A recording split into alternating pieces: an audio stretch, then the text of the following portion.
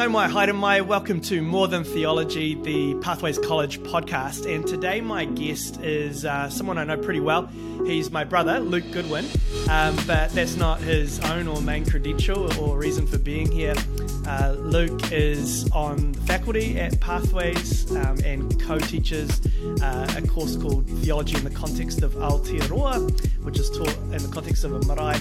And Luke has recently finished a master's degree at Laidlaw College, researching in a particular area that I want to quiz him on today.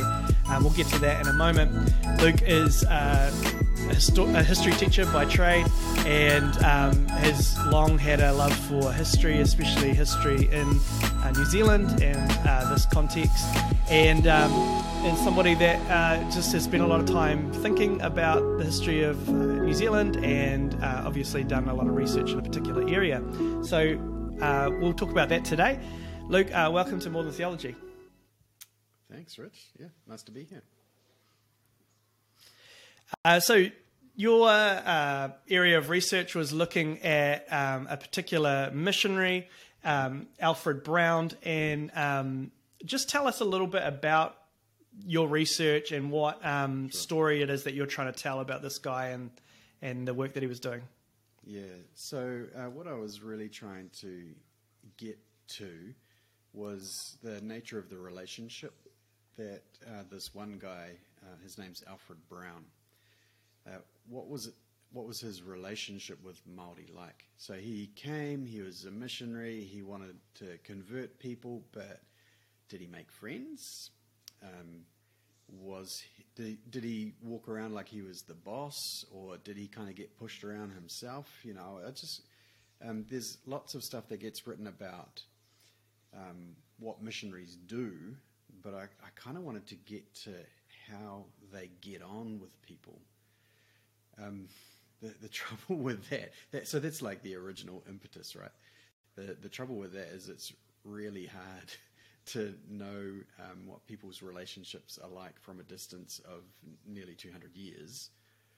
And my guy, Alfred Brown, particularly, is quite hard to understand in that way because he writes really briefly. He has a journal. All the early missionaries in New Zealand were required to keep a journal, and that journal became the report back to the committee back in London. But he was really brief.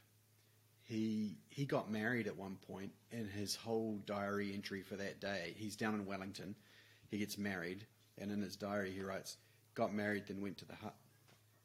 Like, it's not exactly effusive and relationship-centric stuff. So then to try and get at how he's actually getting on with people, you have to get a little bit more creative about it, I suppose. Yeah. So what why Alfred Brown? Oh, yeah, good Oh, question. sorry, go ahead. Yeah, no, that's a good question because he's not one of the big names. He's pretty early, like he arrives in the late 1820s up in the Bay of Islands. The mission there was established in 1814, right? So it's still fairly early days. The treaty hasn't been yet. That's still over 10 years off. So,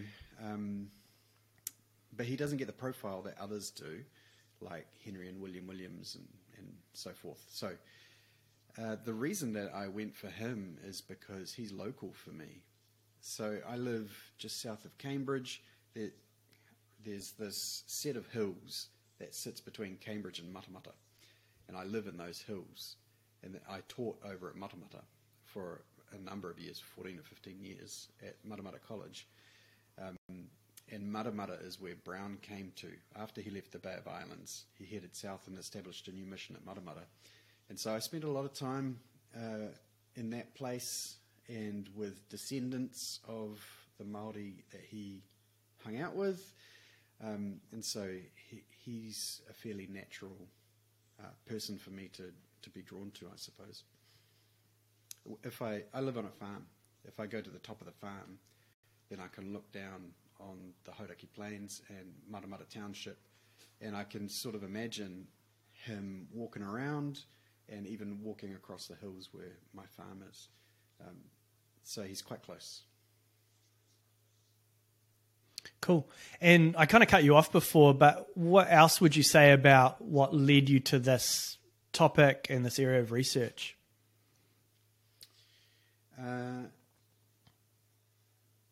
I guess I'm interested in the missionaries, just more generally too. And actually, what I really like is early contact history. So some people are military historians, some people are economic historians. I quite like that moment when two cultures that have never encountered each other before encounter each other, and how that plays out. I was first introduced to that kind of history when I was at the University of Waikato, looking at early North American history, and then as a social studies and history teacher at Maramara, having to teach that kind of stuff, or wanting to teach that kind of stuff, drew me further and further into the New Zealand story. And so, yeah, I still just really like that early contact stuff. And it just so happens that the early contact stuff in New Zealand features missionaries. I'm also kind of interested in missionaries because our parents were missionaries. And I always assumed that I was going to be a missionary when I grew up. So I was born way back in the 1970s. I thought as a kid, looking forward to the year 2000, that I would have to come back, that you and all my siblings would have to come from the four corners of the globe back to Mum and Dad's place to celebrate the new millennium, because we were all probably going to be missionaries. That was just kind of what I assumed. Yeah. Yeah. And also, I mean, it's woven into the heritage of Pathways as well. I mean, so our dad worked at Glow, which was sort of an earlier iteration of Pathways, and that was, essentially, or at least significant chunk of it was about training people for overseas mission. And so it's not only, I guess, a part of our family's history, but it's also an integral part of Pathways College of Bible and Mission, and that identity too. So it's important. And you make a good point. When I was up in Waitangi over the summer holiday with my young family, and we went through the Waitangi Museum there, which is, a museum about early New Zealand history. But the central players from the British side are missionaries. Yeah. It doesn't matter if you're a secular historian or mainstream Kiwi telling the story. It's not just Christians or telling a story of the church where the missionaries come up. It's telling the story of New Zealand where they really figure prominently. Yeah. I recently read a book about European spread through the Pacific more generally, and every chapter ended up being a chapter about missionaries. I don't think it was meant to be a book about missionaries. It was meant to be about just Europeans and how they encounter Tahiti, Samoa, Fiji, all these different places. But it ends up being mostly the story of missionaries. So that's true for us as well. Yeah, so obviously, doing the kind of research you're doing it's not just of interest to the church, it's really of interest to all of New Zealand and understanding our history. This is our national story. In fact, just mentioning that, going up to Waitangi, back in 2014, that was the centenary of the start of World War I, and it was the bicentenary of the start of the Christian mission.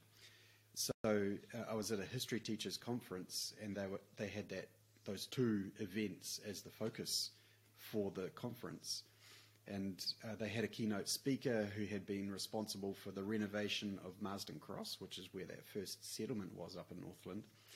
And he said to this room full of history teachers that missionary settlement really deserves to be as significant in our national story as Gallipoli or something like that.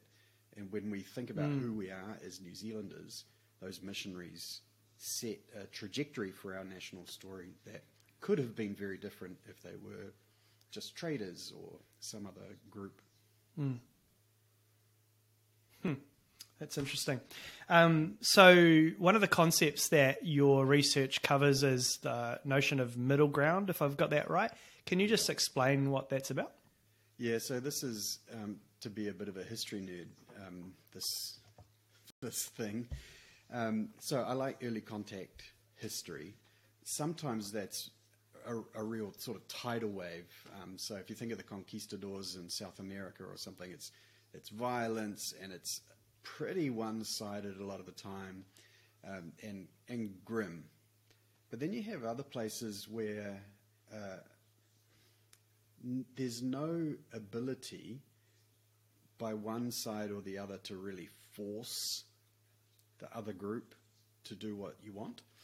And what you do is you find ways to understand each other, even though actually most of the time you're misunderstanding each other.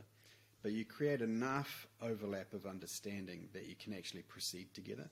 And that it's a conceptual space rather than a physical space, but you create enough overlap of understanding together that you can then both move forward and attain the kinds of goals that you're both seeking from each other. And because there's a kind of a relatively even power balance, it's less about power and more about relationships, I suppose, and more about just trying to figure each other out so that you can do what you want. So in this case, Brown is trying to figure out how to present the gospel, and Māori have got all kinds of motivations for having a missionary among them. It could be literacy, it could be to attract trade, it could just be curiosity. There's any number of reasons.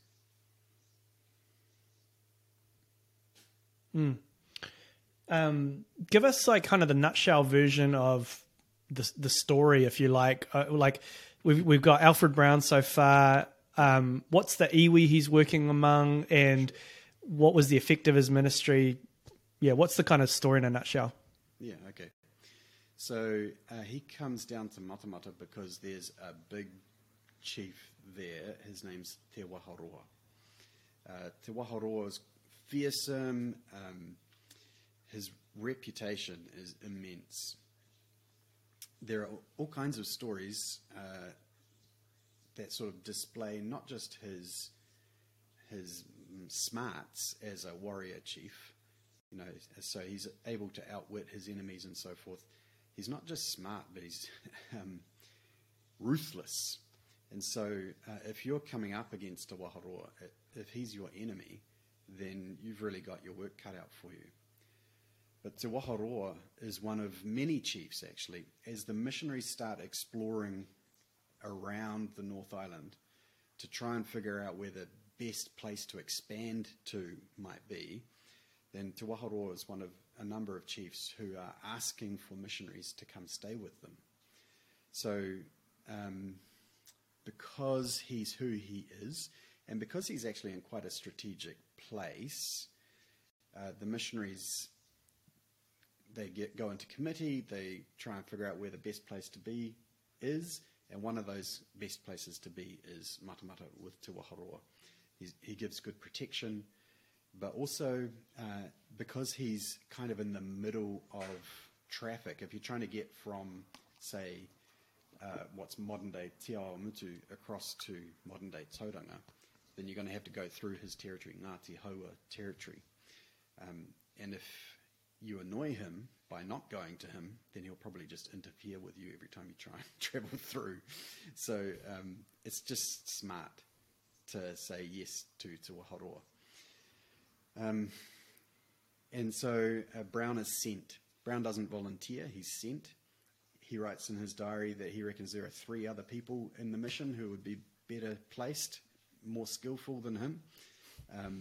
But he goes because he's a good Victorian man and he does as he's told by his superiors. His wife actually deserves a lot of credit.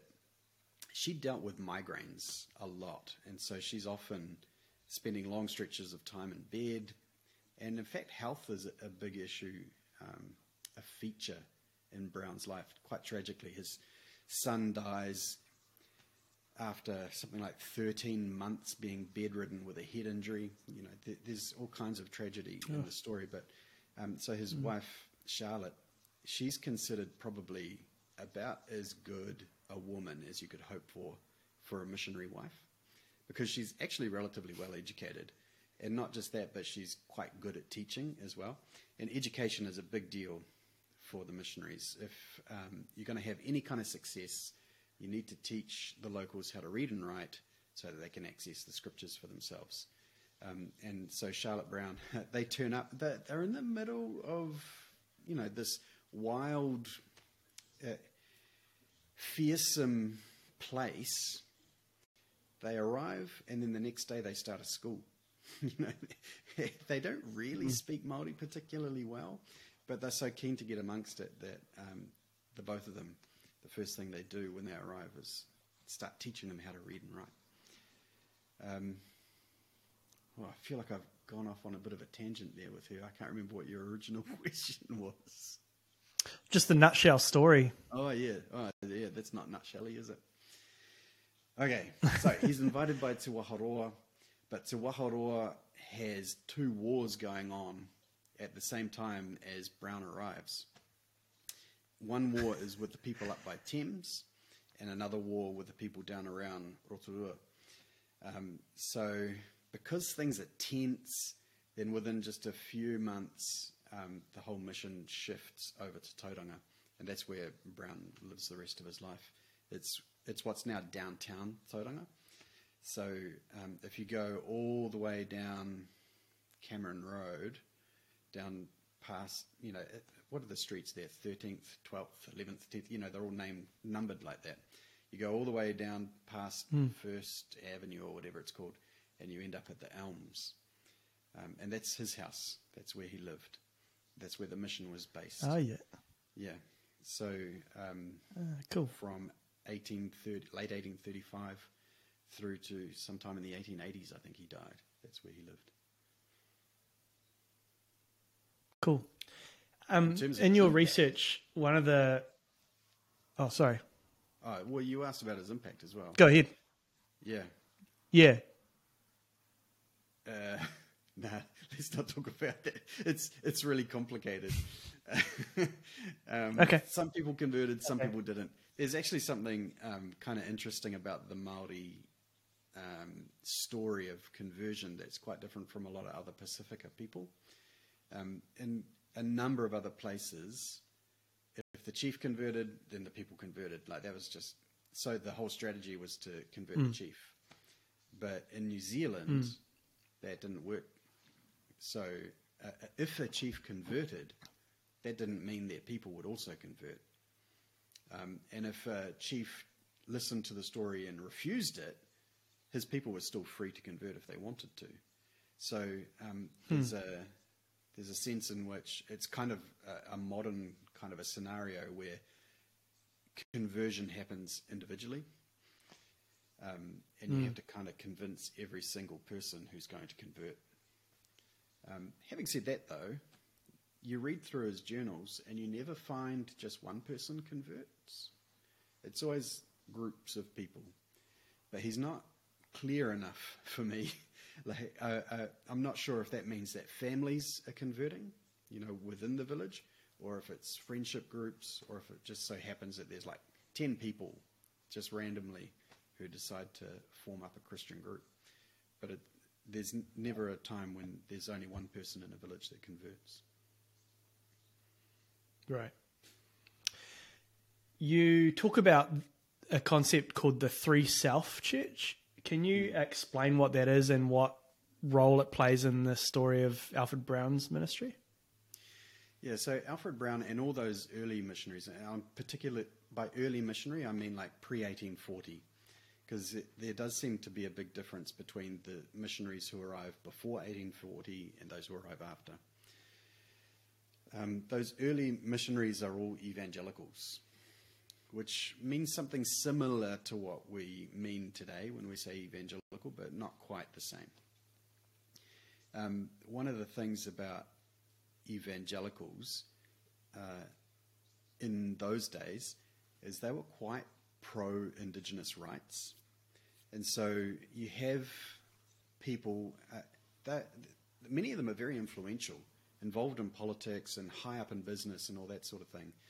And so they're doing their best to make sure that British activity in indigenous societies is not as destructive as it had been in the past. So evangelicals would look at North America, for instance, and the destruction of many, many Native American nations and be horrified, rightly so. And so they were making efforts to make sure that that kind of thing wouldn't happen again. So when you have evangelicals who are acting as missionaries in New Zealand, then they're already coming from a place of respect for the other. Now, it might not be as respectful as we would like now. And there are certainly things that they do that would make us uncomfortable if we were to try and do that sort of thing now. But it is, I guess, it's better than the alternative, which is to steamroll the other culture.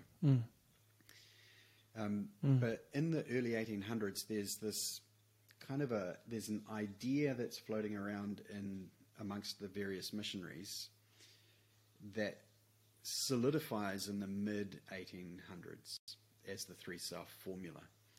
So in the 1830s, 1840s, it's still not been written down, but you can kind of see in the actions of the missionaries that they're thinking in this kind of way. So here's what it means.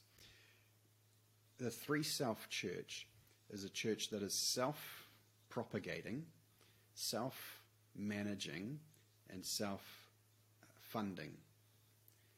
So what they're hoping to establish, and this is actually quite explicit even from the late 1700s, what they're hoping to establish is not like taking the Anglican Church from England in its entirety, all the hierarchy and structure, and placing it in New Zealand and populating it with Māori people. What they're trying to do is move as efficiently as possible into New Zealand, so without all the hierarchy of bishops and synods and all that sort of stuff, just individuals or teams of people seeking to find converts. Once a core group of converts is established, then you can start to build a church around them. And there has been some discussion that the missionaries must have been really disappointed in their life's work because the church that started to emerge was Māori flavoured. And there are people who are used as evidence. So there's a guy, his surname's Martin. He's quoted in one book as saying, the Māori Christianity it's a horrible amalgamation of Christianity with Māori beliefs. And so that kind of thing gets quoted, and then the conclusion is drawn, well, so then the missionaries must have been really disappointed in this Māori-style Christianity. But that guy that they're quoting wasn't one of those missionaries. He wasn't an early missionary, he wasn't a late missionary, he was a magistrate. So probably not even an evangelical, So how can you take that statement about Māori faith and say that it's an accurate representation of how evangelical missionaries would have felt? In fact, those early missionaries relied really heavily on Māori to get the mission work done. If I, for instance, am a solo European missionary in Tauranga, then I can maybe, on a Sunday, for instance, hold 3 church services at 3 different pa. And so Brown would do that. He would hold church services at 2 or 3 different pa on a Sunday. But he had a network of what he called native teachers who would live days away. And they would come to him and he would sort of school them up on the next sermon or so. And then they would go back to those remote villages and carry out those church services. And they would run the schools and all that sort of stuff that the missionary couldn't do by themselves. the missionary would often go and visit, and Brown and many other missionaries spent months just walking through the bush, through the swamps and all that stuff to visit these Māori Christians. But there's no way that they could build the church by themselves. And so they're relying quite heavily and showing, I guess, some level of trust to Māori to do that church building work. So it's not going to be a surprise to them that Christianity in New Zealand is Māori flavoured. One of the things about that Three South Church is that the missionaries are looking to do themselves out of a job. They talk about, and this is by the mid 1800s, they talk about the euthanasia of mission. And what they mean is missionaries should be looking to do themselves out of a job so that the local people don't need a missionary anymore. That's interesting. I feel like that idea you mentioned about evangelicals being kind of pro-Indigenous rights and, what I've picked up about the role that these evangelicals played, this sort of so-called Clapham sect and their role in things like getting the treaty off the ground. I just feel like that's a part of New Zealand history that doesn't get a lot of airtime. It really doesn't. And I often give little talks on the Treaty of Waitangi. And sometimes there's an awkwardness. It depends on who the audience is, but sometimes there's an awkwardness when I speak positively about the Christian involvement. And it's a surprise to them that Christians would give instructions like, you're not allowed to trick them. So when Hobson comes out to get the treaty, part of his instruction is, even if the Māori are willing to sign, if you realise that something in what they've agreed is going to do them harm, you need to tell them about that, and you can't trick them out of it. You tell them not to sign it if need be. And those are instructions that are written by evangelicals high up in the imperial offices. Yeah, it's kind of like missionaries are often depicted as being sort of,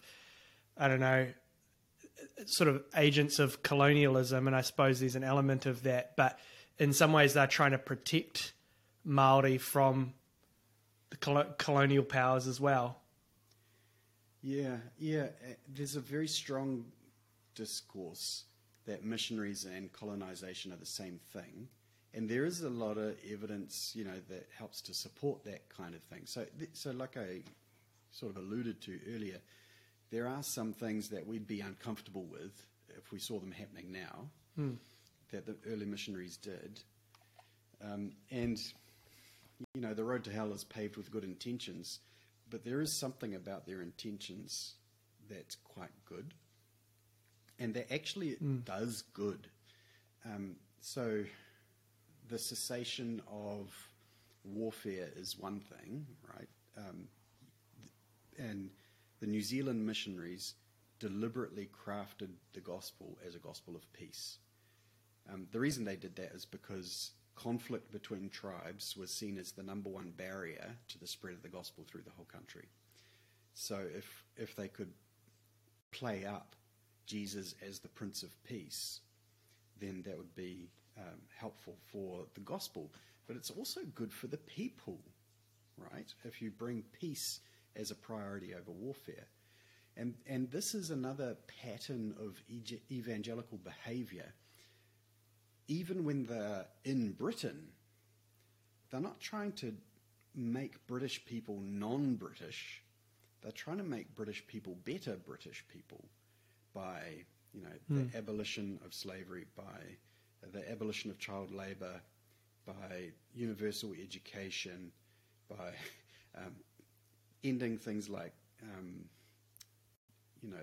dog fights and bear baiting, and all these kinds of things that are just kind of rubbish bits of European culture. They're trying to improve the culture, and so then they come to New Zealand and they see things that are kind of abhorrent to them, and they're trying to actually make life better for Māori people, not trying to make them little British people.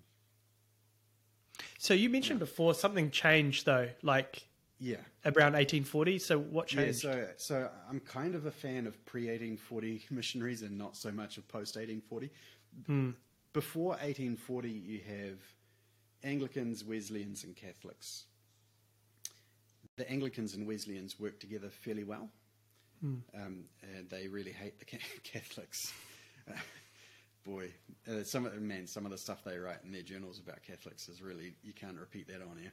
But after 1840, you have lots and lots of settlers coming from all over Britain, and they're bringing with them their own ministers and establishing their own denominations that they're bringing from Britain and other parts of Europe. And they just don't have the interest in Māori people that those pre-1840 missionaries had. Pre-1840 missionaries barely had a European population to encounter. They were there for the Māori. But the post-1840 missionaries were missionaries to the Europeans and ministers to the Europeans. And so as the European population starts to balloon and overshadow and marginalise the Māori population, then the church's interest generally in Māori just evaporates. What about the role that Te Waharoa and his son, Wiremu Tamihana is his son? Is that right? Yeah. So Te Waharoa and the well-known Wiremu Tamihana, obviously Alfred Brown, I mean, it takes two to tango. He was an important part of the story, but what did these leaders in the Ngāti Hauā iwi, what role did they play in the ministry? Yeah, there's a third name to mention there too. That's Ngākuku. So Te Waharoa invites Brown, and I don't think Brown ever figures out why. Because a few years later, it's at the end of the 1830s, Te Waharoa dies, and as a kind of an obituary, Brown writes, this is not a quote, but this is the flavour of it. He says something like, Te Waharoa, bloodthirsty, cunning, fearsome, and for some reason a friend of the mission. So, why Brown is invited is a mystery to Brown. But very early on, like in some of the first journal entries, Ngākuku appears. And so Brown is having some trouble with, he's trying to purchase a piece of land to establish the mission. He pays some people for the land and then other people come. And so he's getting, there's all this negotiating and pushback and to and fro. And Ngākuku comes alongside Brown and sort of sticks up for him and defends him.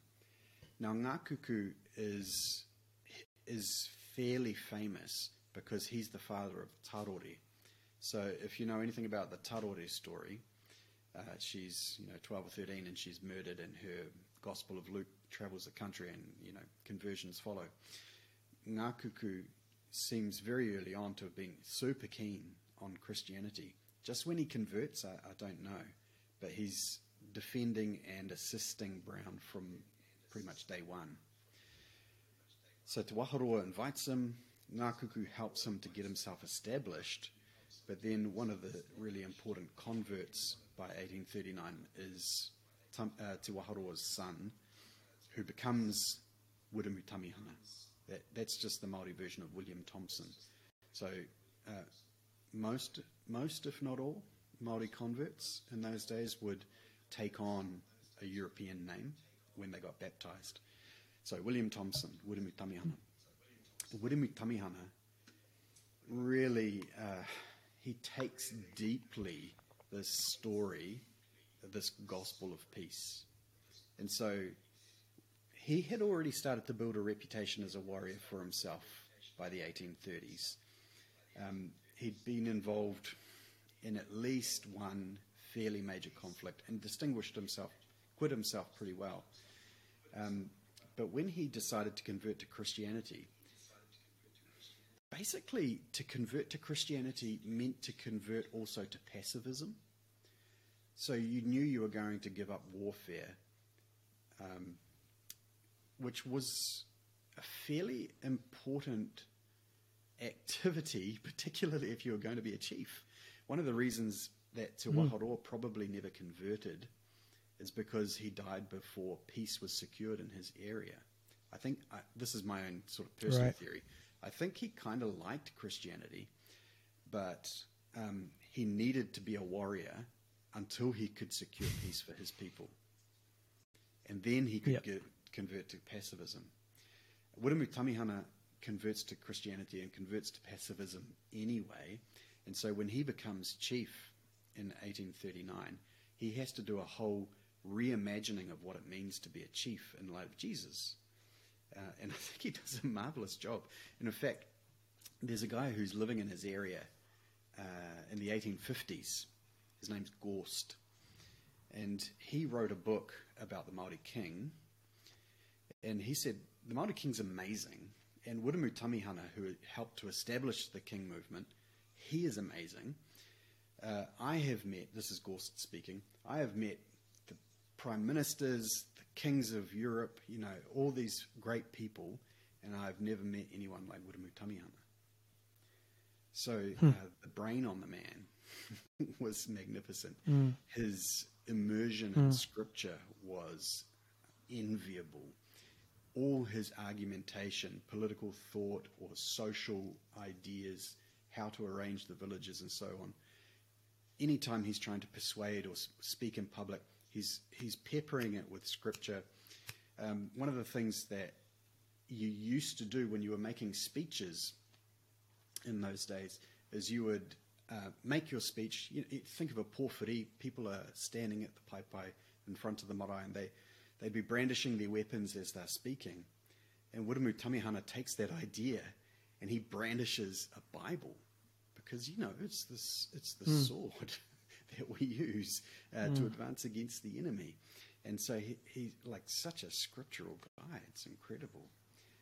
And he is still, so I live here in the Waikato and in Ngāti Hauā territory, and he is still highly revered. And you go to any Ngāti Hauā marae, and his photo is there at the back of the wharenui, and they're all proud to be descended from this man or associated with this man. Just an incredible character. I didn't do my research on him, kind of on purpose, because I'm aware that he is a Māori character in a Māori story, and to tell that story best, it would take a Māori person, I think. So I'm focusing on the Pākehā guy.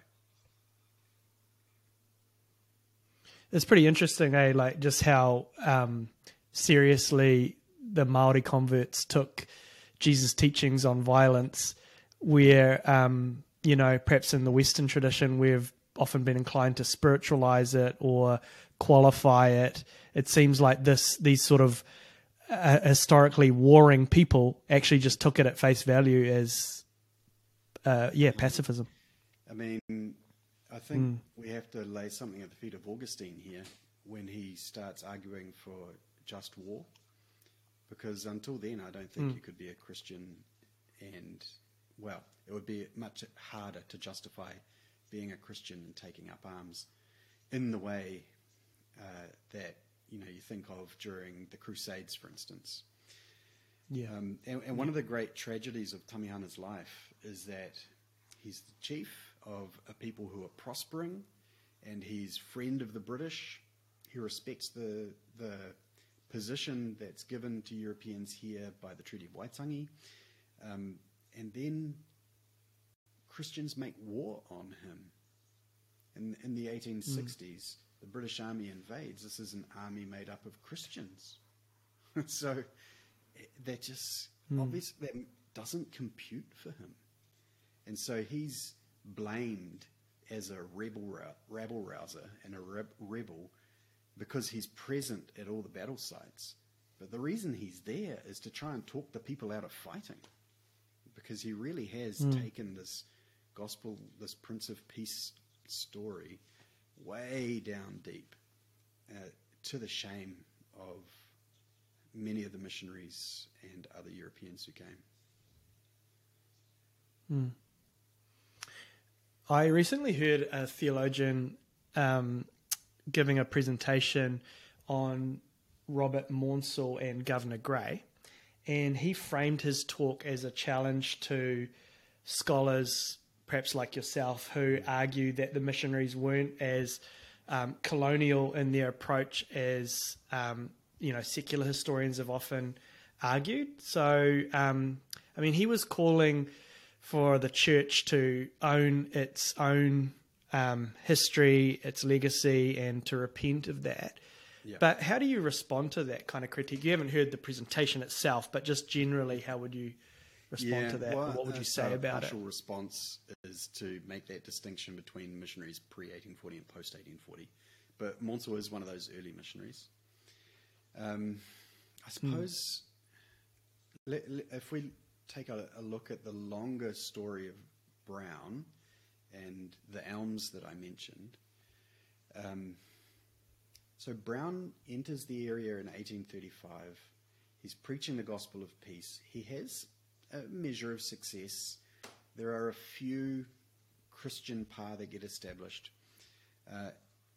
His influence perhaps starts to wane late 1840s as more and more Europeans are turning up. But in the 1860s, he hosts the British Army.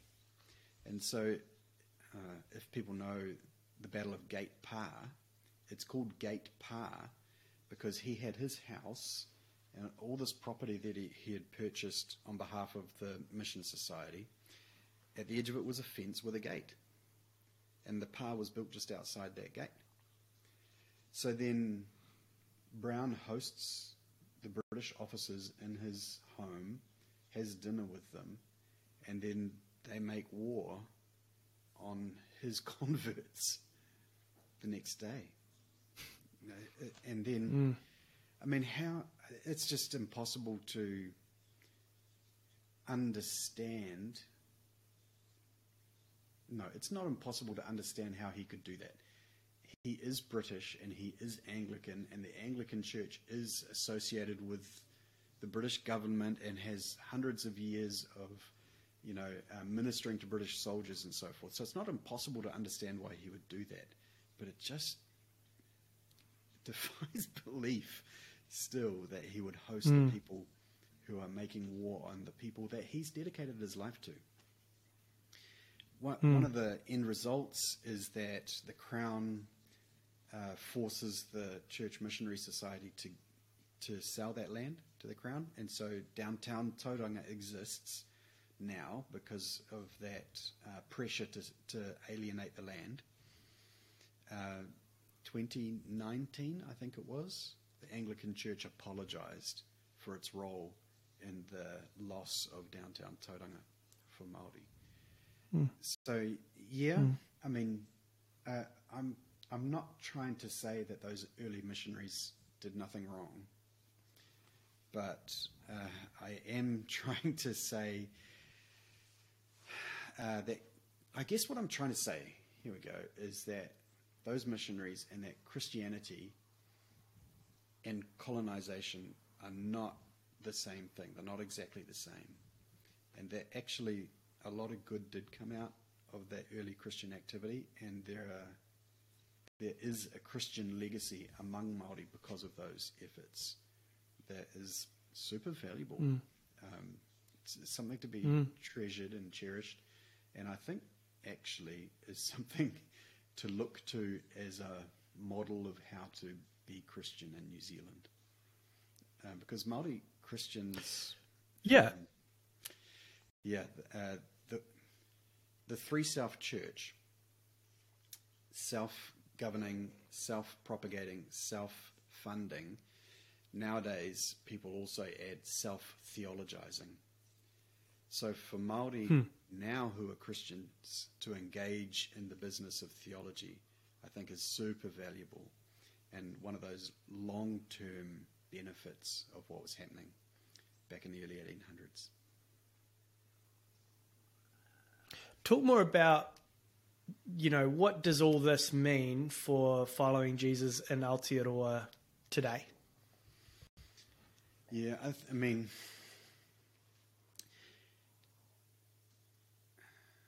I think if you want to be as interested in justice as Jesus was, then you need to know the story of our country. That's the first thing. Choosing to remain ignorant is less and less viable now if you're wanting to remain relevant and a person worth listening to. So that doesn't mean we all have to become history scholars, but we do at least have to be somewhat conversant with what's happened in the last couple of hundred years and the ways in which Christianity has benefited and hindered or acted as a negative influence in that story at points too.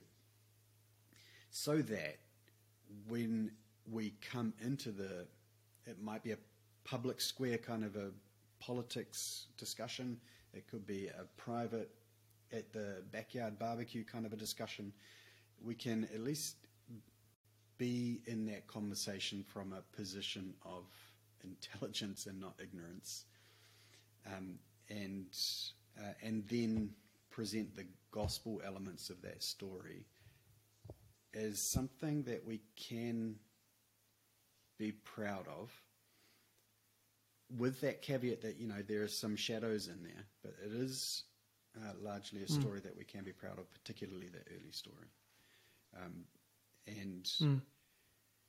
As that guy said at the teachers' conference, if it hadn't been Missionaries in 1814, if it had been another group, then the story might have ended up a lot worse than it did.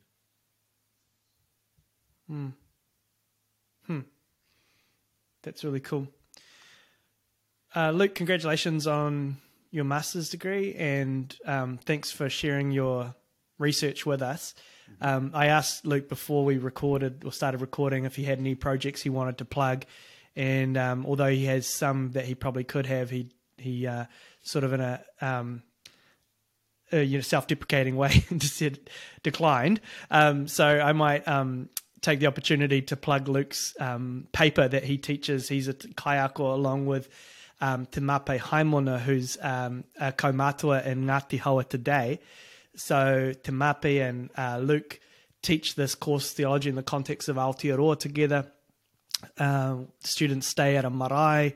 Te Mape takes them to some significant places in the story of the gospel flourishing amongst Ngāti Hauā, also to some spots that are represent some very shameful acts from British. But it's a really interesting, fascinating paper, and it's just one of many you can do at Pathways. So if you're listening or watching out there and you want to hear Luke teach more on this, then look into joining the crew, and that's the sort of thing that you get. So Luke, we really like having you on faculty, and thanks for joining the podcast today.